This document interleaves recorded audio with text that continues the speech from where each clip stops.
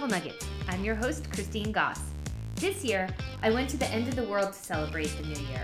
That's right, a few of my friends and I went down to the Patagonia, and that is what we're going to talk to you about in this episode. When most people think of Patagonia, they think about Argentina, but the Patagonia region spreads across the southernmost tip of South America, so it includes Chile as well. And it's the Chilean Patagonia that we're going to fill you in on in today's episode of Travel Nuggets. And by we, I mean John and Aaron, who will be joining me in a little bit. The other hikers who are with me are a little more shy and not really into joining podcasts, but the six of us did hike the W trek of the Torres de Paine. But before I introduce them, John and Aaron, I'm going to give you a few quick facts about the region and a rundown of the hike that we did. So the Patagonia is called the end of the world or the end of the earth because it's the southernmost region of the continent of South America. It's the jumping off point for Antarctica, and many travelers do combine their trips with their trip down to Patagonia with an excursion to Antarctica. It's fairly easy to do and something you might consider. We did not. We were a little crunched for time, but I would love to do it at some point. So there are 5 national parks in the Chilean Patagonia, and we went to Torres de Paine. And that's 3 words, Torres del Del Paine, and that's Paine, spelled like Thomas Paine, but pronounced Paine. And it is in the Magellan region of Chile, named after Ferdinand Magellan, the famous explorer who went through the Magellan Strait, named after him now. And this region has its own time zone, but that does not matter. When you're down there, you're completely disconnected from time and the normal benchmarks that delineate time in our days, breakfast, lunch, dinner. You just kind of eat when you're hungry, and you're hiking all day, so you're always hungry. And you go to sleep when you can, so after a day of trekking, you're very excited to fall asleep. But that usually doesn't happen until about 11 or 12 o'clock at night because it does get dark at 10. We were there in December and January, which is summer in South America. You're disconnected from the internet, so you're completely unplugged, so time really just doesn't matter for those few days that you're hiking, and it is wonderful. The capital of this region is Punta Arenas, which sits on the northern part of the Magellan Strait, and that is where you fly into to get started on this trek. After that, you do have a 2-hour bus ride to Puerto Natales, which is the town where trekkers leave for the national park, Torres del Paine. And that park is actually another, hour bus ride away, maybe a little bit more. And all this brings me to a very important travel nugget of information for those of you who are considering going or have decided to go. It takes a really long time to get there. They call it the end of the earth or the end of the world for a reason. It takes a solid 2 days, maybe a little more, and we did not realize that. We had heard there was an airport in Puerto Natales. We thought we could just kind of get a direct flight or just stop through Santiago, but that is not the case.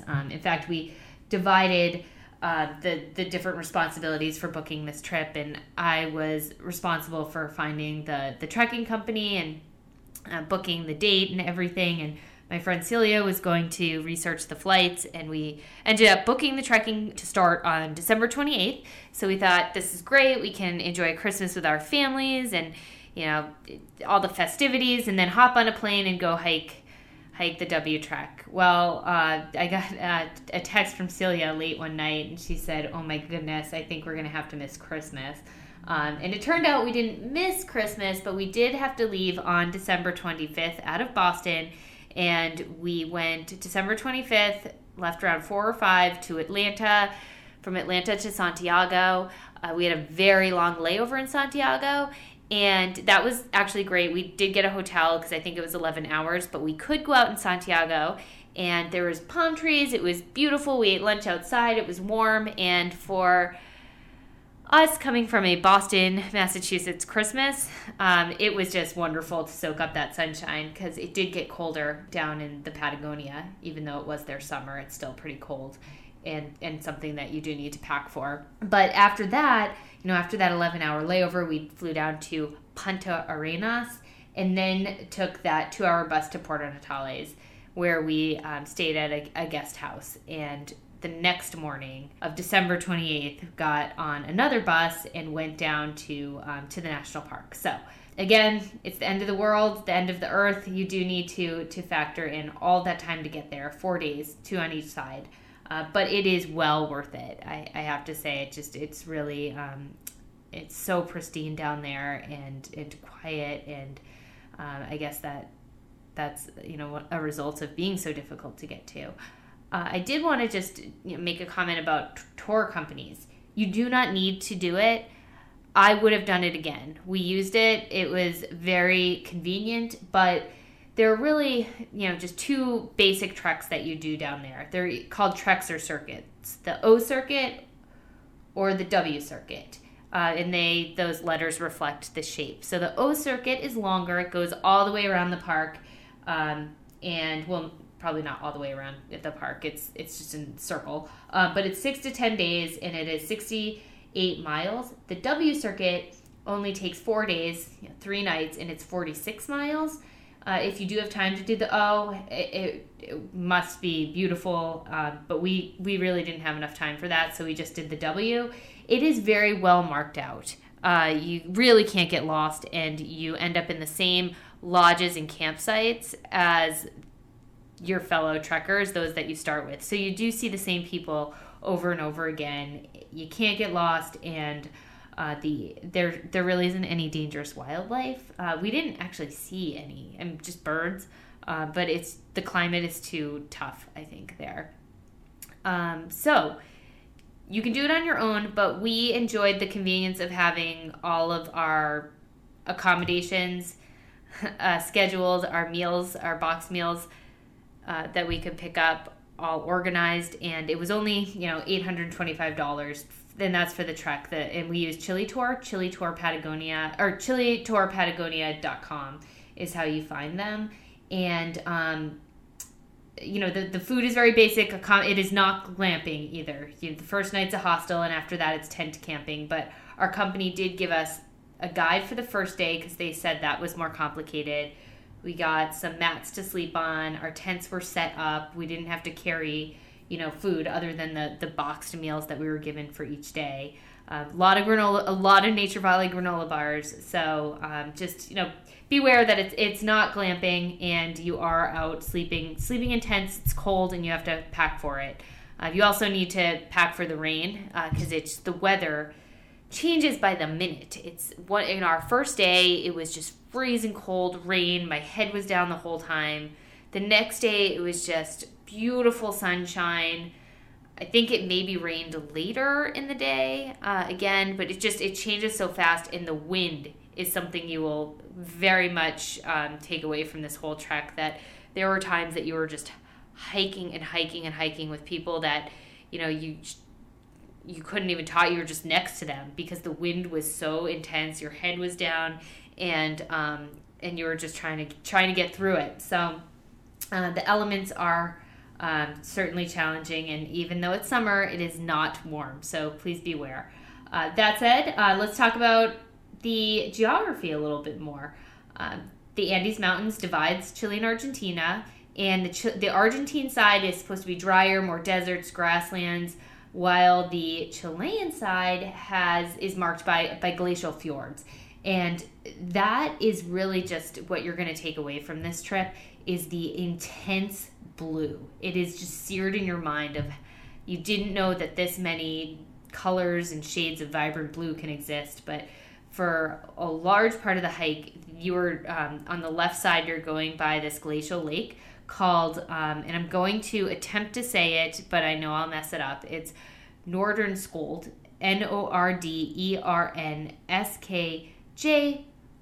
with the dots over it, the 2 dots, OLD lake. And it is just the most intense, beautiful blue you've ever seen. And just combined with the sky, and during one portion of the hike, just these rolling green hills, it was just breathtaking. And then no day of this hike is ever the same, the scenery wise. You do end, day 4 going to the Gray Glacier, and it's cold there, and just blue everywhere. But there was this one day, and I think it was day 2, where we were walking in what seemed like a birch forest, and all of a sudden we ended up in this beach, and it was the beach of the lake, but the sand was white and the water just looked almost like the Caribbean. And just, I think a few hours later, we ended up, looking at this snow-capped mountain where there was avalanches. So there's just so much to take in. Torres de Paine actually means blue towers, and you will know exactly why once you go there. And I actually got the idea for doing this trip after reading about it. I was coming back from the Galapagos last Christmas, and the magazine in the airplane had a little feature on Torres de Paine, and I remember flipping through, and I saw these pictures, and I thought, oh my gosh, this is the most beautiful place. I can't, can this exist? Are these photoshopped? It's even better in real life. It really is. This was a trip of a lifetime, at least for me. It certainly was hard. It was exhausting. It's not for everybody, but it was definitely one of the most amazing experiences that I've had.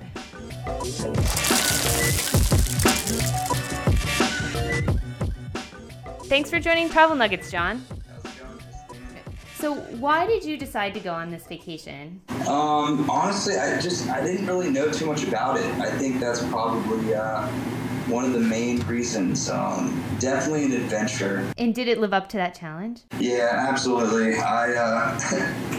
It was more than what I thought it was going to be. I honestly should have been training and stuff, and it was beautiful too. Like, I mean, the pictures that we got didn't even begin to touch upon like what it actually looked like. It was just amazing. So did you think that it was physically exhausting, or was it all, was it worth it? What would you do it again, I guess is what I'm asking.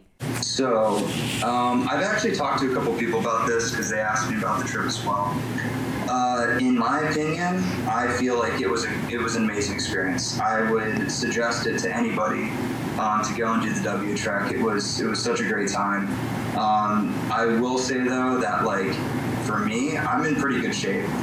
At the end of this thing, I was hurting for like a week or two. It is pretty intense. So with that said, I mean, if I was to go with like close family members or something like that, maybe I'd do it again. But it seems kind of like the best way to describe it would be the best vacation, I only just wanted to do once. That is perfect. And it also makes me kind of happy to hear you say that you were hurting for a few days after, because I definitely was. And I think our group, there weren't any real complainers in it. So we all kind of kept up a great pace. What was your favorite day, would you say?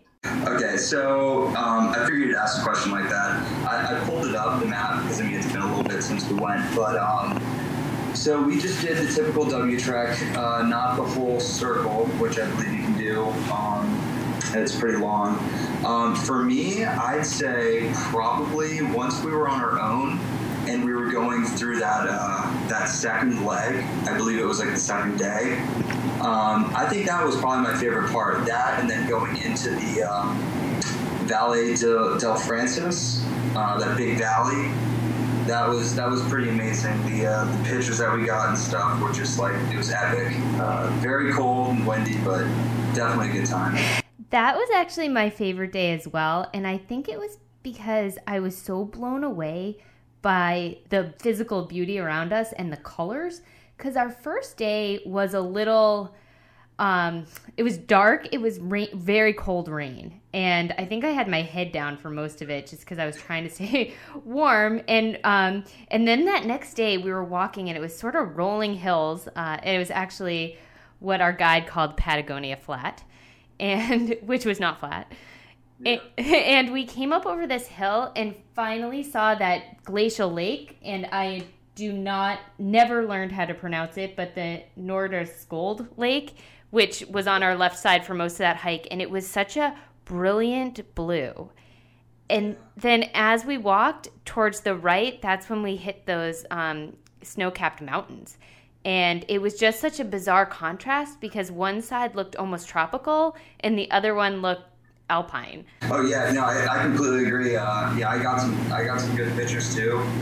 It was so weird. It was this sense of just like you were just in awe looking at it, because on, like how you said, on one side it was just completely tropical and beautiful and like sunny, and then you turn to the right and you just see these snow-capped mountains with like avalanches going off in the background and just wind, and like you truly do experience like all seasons, you know, when you go there.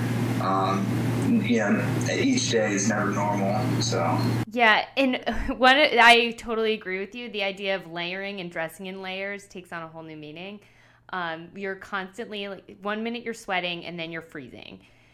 But one of my favorite pictures that actually you took, John, Alexandra and Celia and I were sitting on a rock in front of this kind of snow-capped mountain, and all of a sudden we heard this pop, and you went, an avalanche just happened behind you. Yeah, it was pretty crazy. I mean, like, I have a couple videos of them actually going on, and I mean, you're miles away from it, you know, actually happening, so you're not really in any danger. But I mean, the sounds that it makes is just incredible. Like, to realize that, you know, this little bit, you know, what you see on your phone of what you think might be an avalanche is actually up close, like tons and tons of ice and snow and rock falling down this mountainside.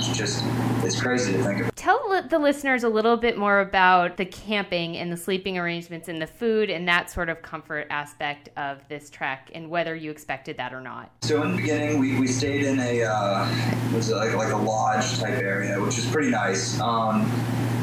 The camping was pretty good. You know, from what I thought it was going to be, I thought it was going to be just like super rugged, like military, like out in the cold, you know, shivering and just like really out there. But it was surprisingly really comfortable. There were some issues with what we had paid for, I guess, and what we got. But all in all, I'd say it was a pretty good experience. You know, like, you get to be out there in the wild, like really like in the elements, and then you just have like this decent sense of comfort, you know, where you don't have to worry too much. So it was a good time. One thing that really surprised me was the fact that at every lodge there was good beer. Would you say that? Yeah, absolutely. I think probably one of my favorite spots, I can't remember where it was. I think it was Italiano.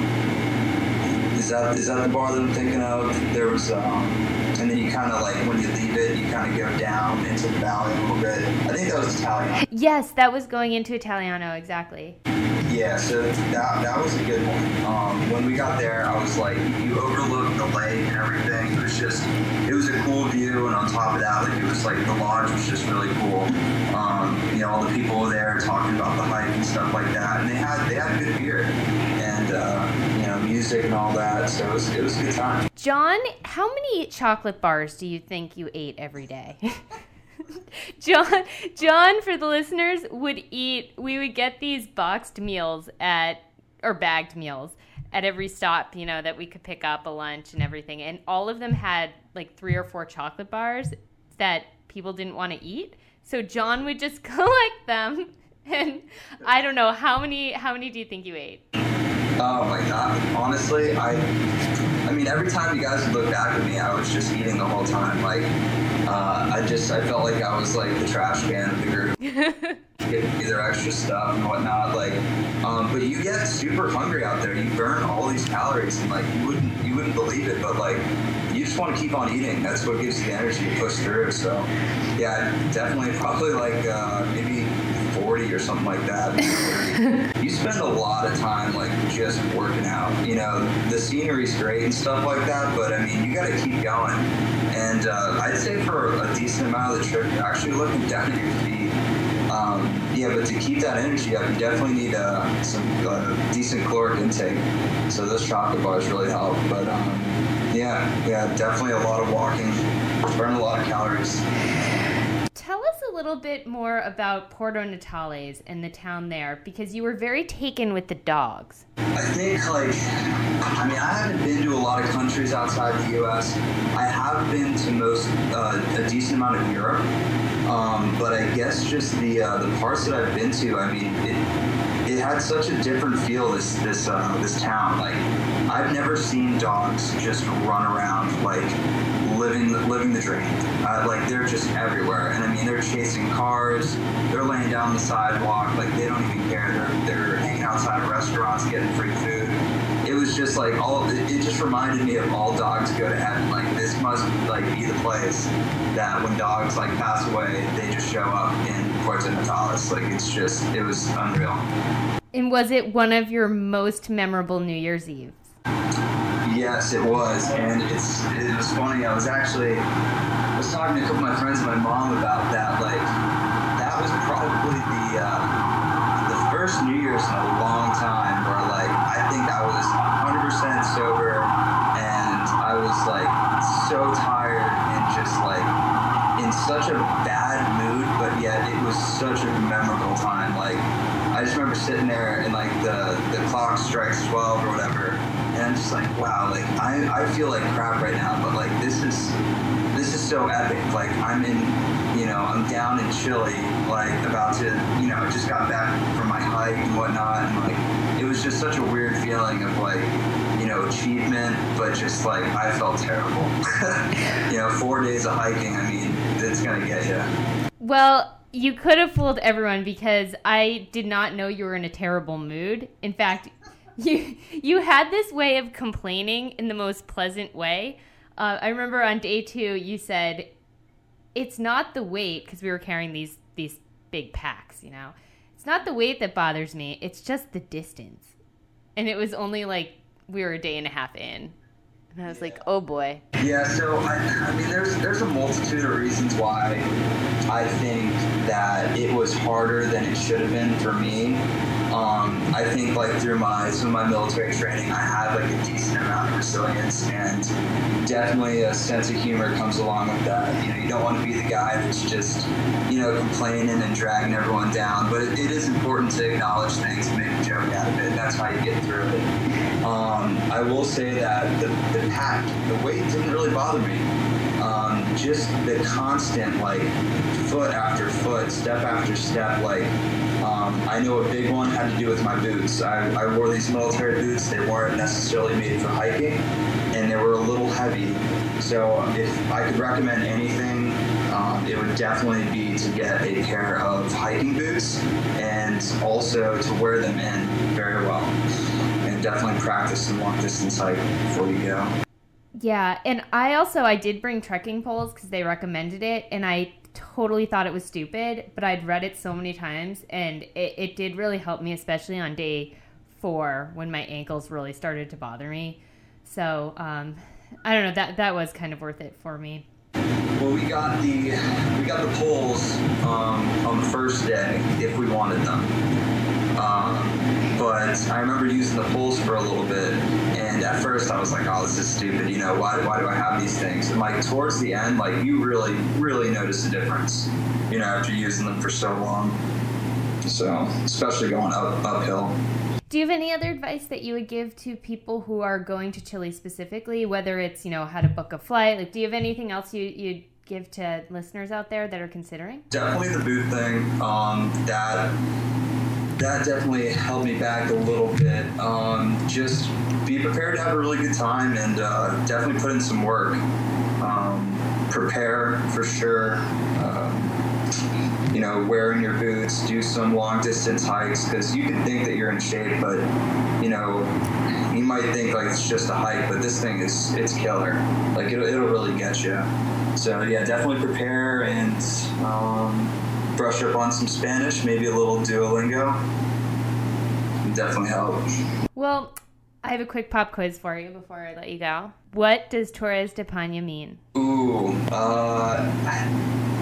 what is it? I think it has to do with the towers. Torres de Paine, yeah. I learned this. It's been a little bit. I thought it had to do with the towers, right? Yep. It is the towers. Blue towers. That's the one thing that we didn't get to see too, which was pretty unfortunate. But like the guide said, it's Patagonia, so you just gotta live it, live it and love it. One day you'll be in the rain, and one day it'll be beautiful out. So. Well, thanks so much for joining Travel Nuggets, John. Thank you for having me, Christine.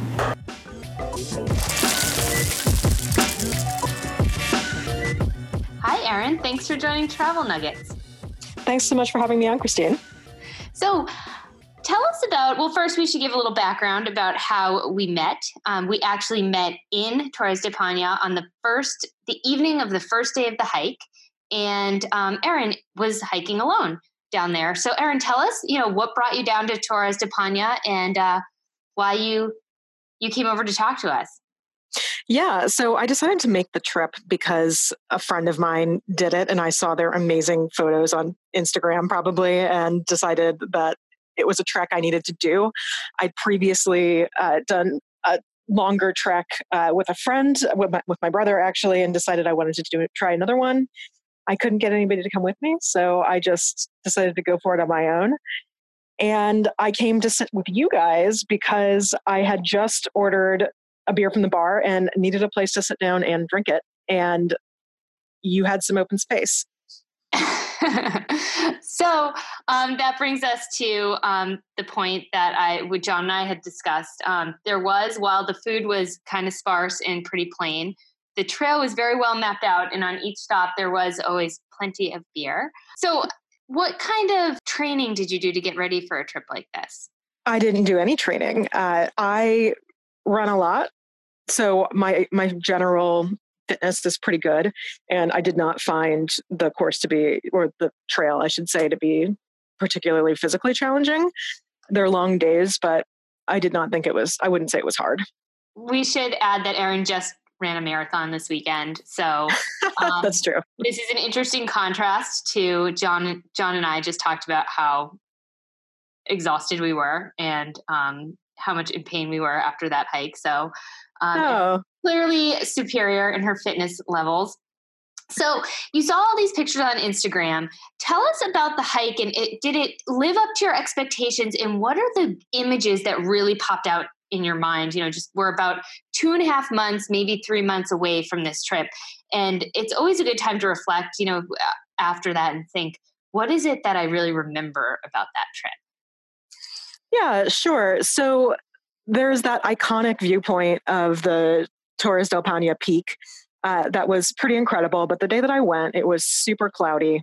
So I got a great view and it was very memorable being there. And I, felt like I'd accomplished something by making that trip, which was, I think, definitely the hardest hike of the entire week I was there. But I think the most memorable point to me was the point of the trail where we were walking along the side of one of the lakes in the park. And part of that trek was just right on, it wasn't a beach the way you'd think of it normally. It wasn't sandy. It was just super rocky, but it was just gorgeous. The lake was just this perfect blue and the sun was out. And so it was fairly warm and nobody was around. And I just sat down on a log on the side of this lake and ate my lunch and got to enjoy some solitude in this perfect location. I think that was, for me, the high point of the trekking. It's funny that you brought that up because that is one of the things that pop out in my head when I think about this trip. Every minute seemed to change. And I remember when we found that beach and we all were just befuddled because we had been in the woods. There was almost a birch forest. And then all of a sudden, we were just on the beach and it was white sand, but it was really pebbles and it looked tropical. It looked like what you'd think St. Tropez would look like, or I don't know, but it was just such a bizarre, we just found ourselves on a beach.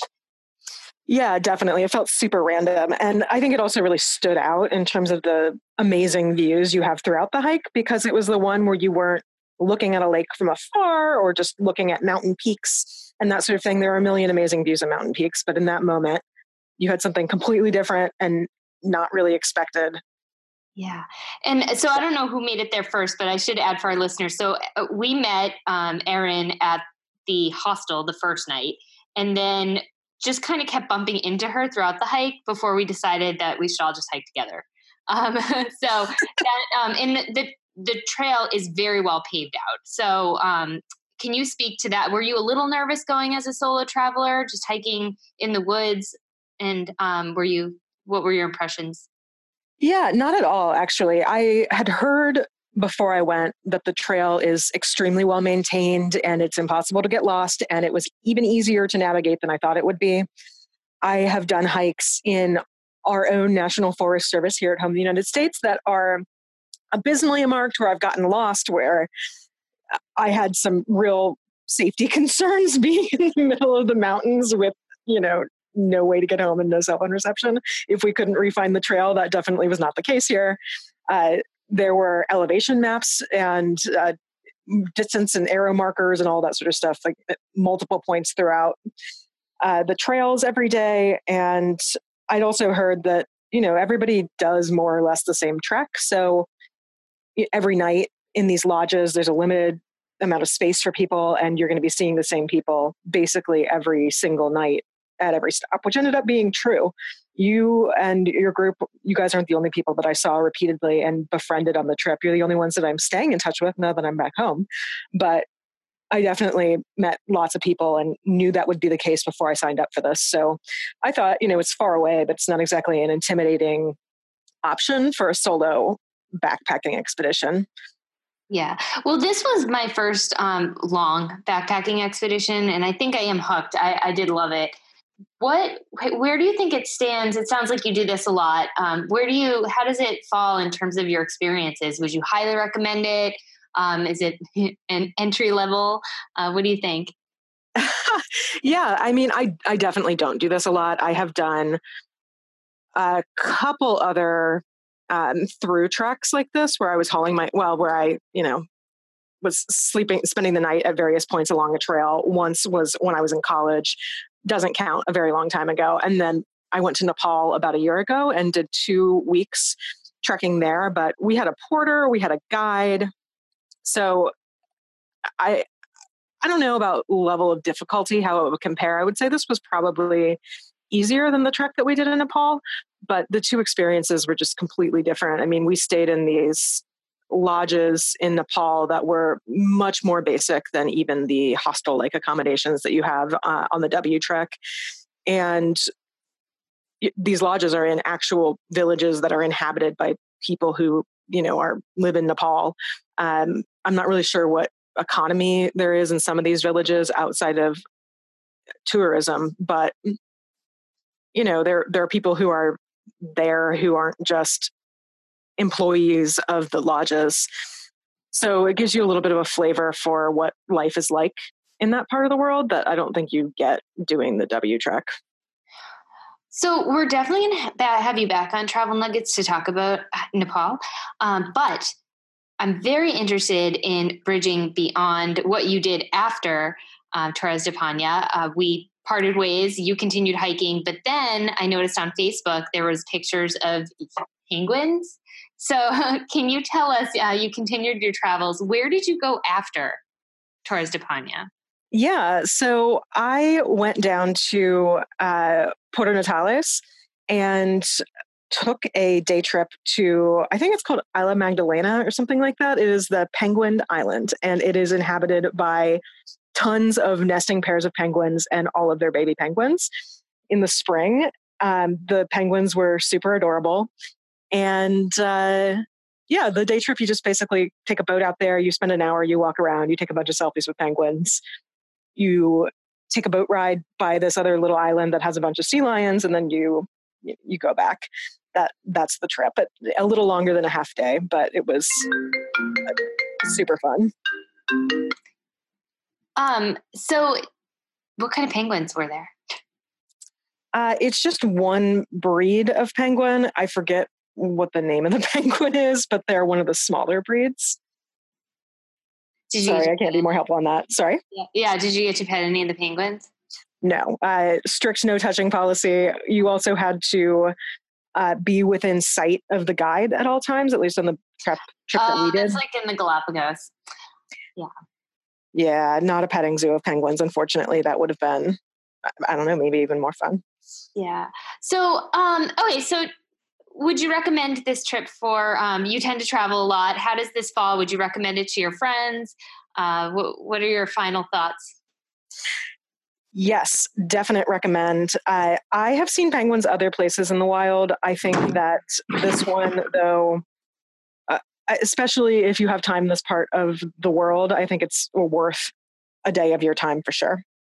Yeah. What about Torres de Paine?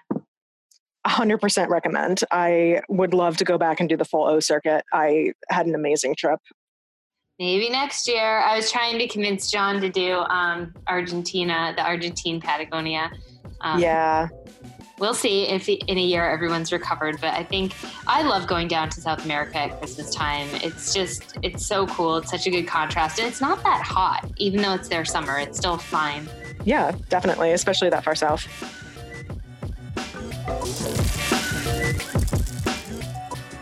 I hope you enjoyed this episode of Travel Nuggets. I'll post more information about this episode, including helpful links, on the Travel Nuggets website.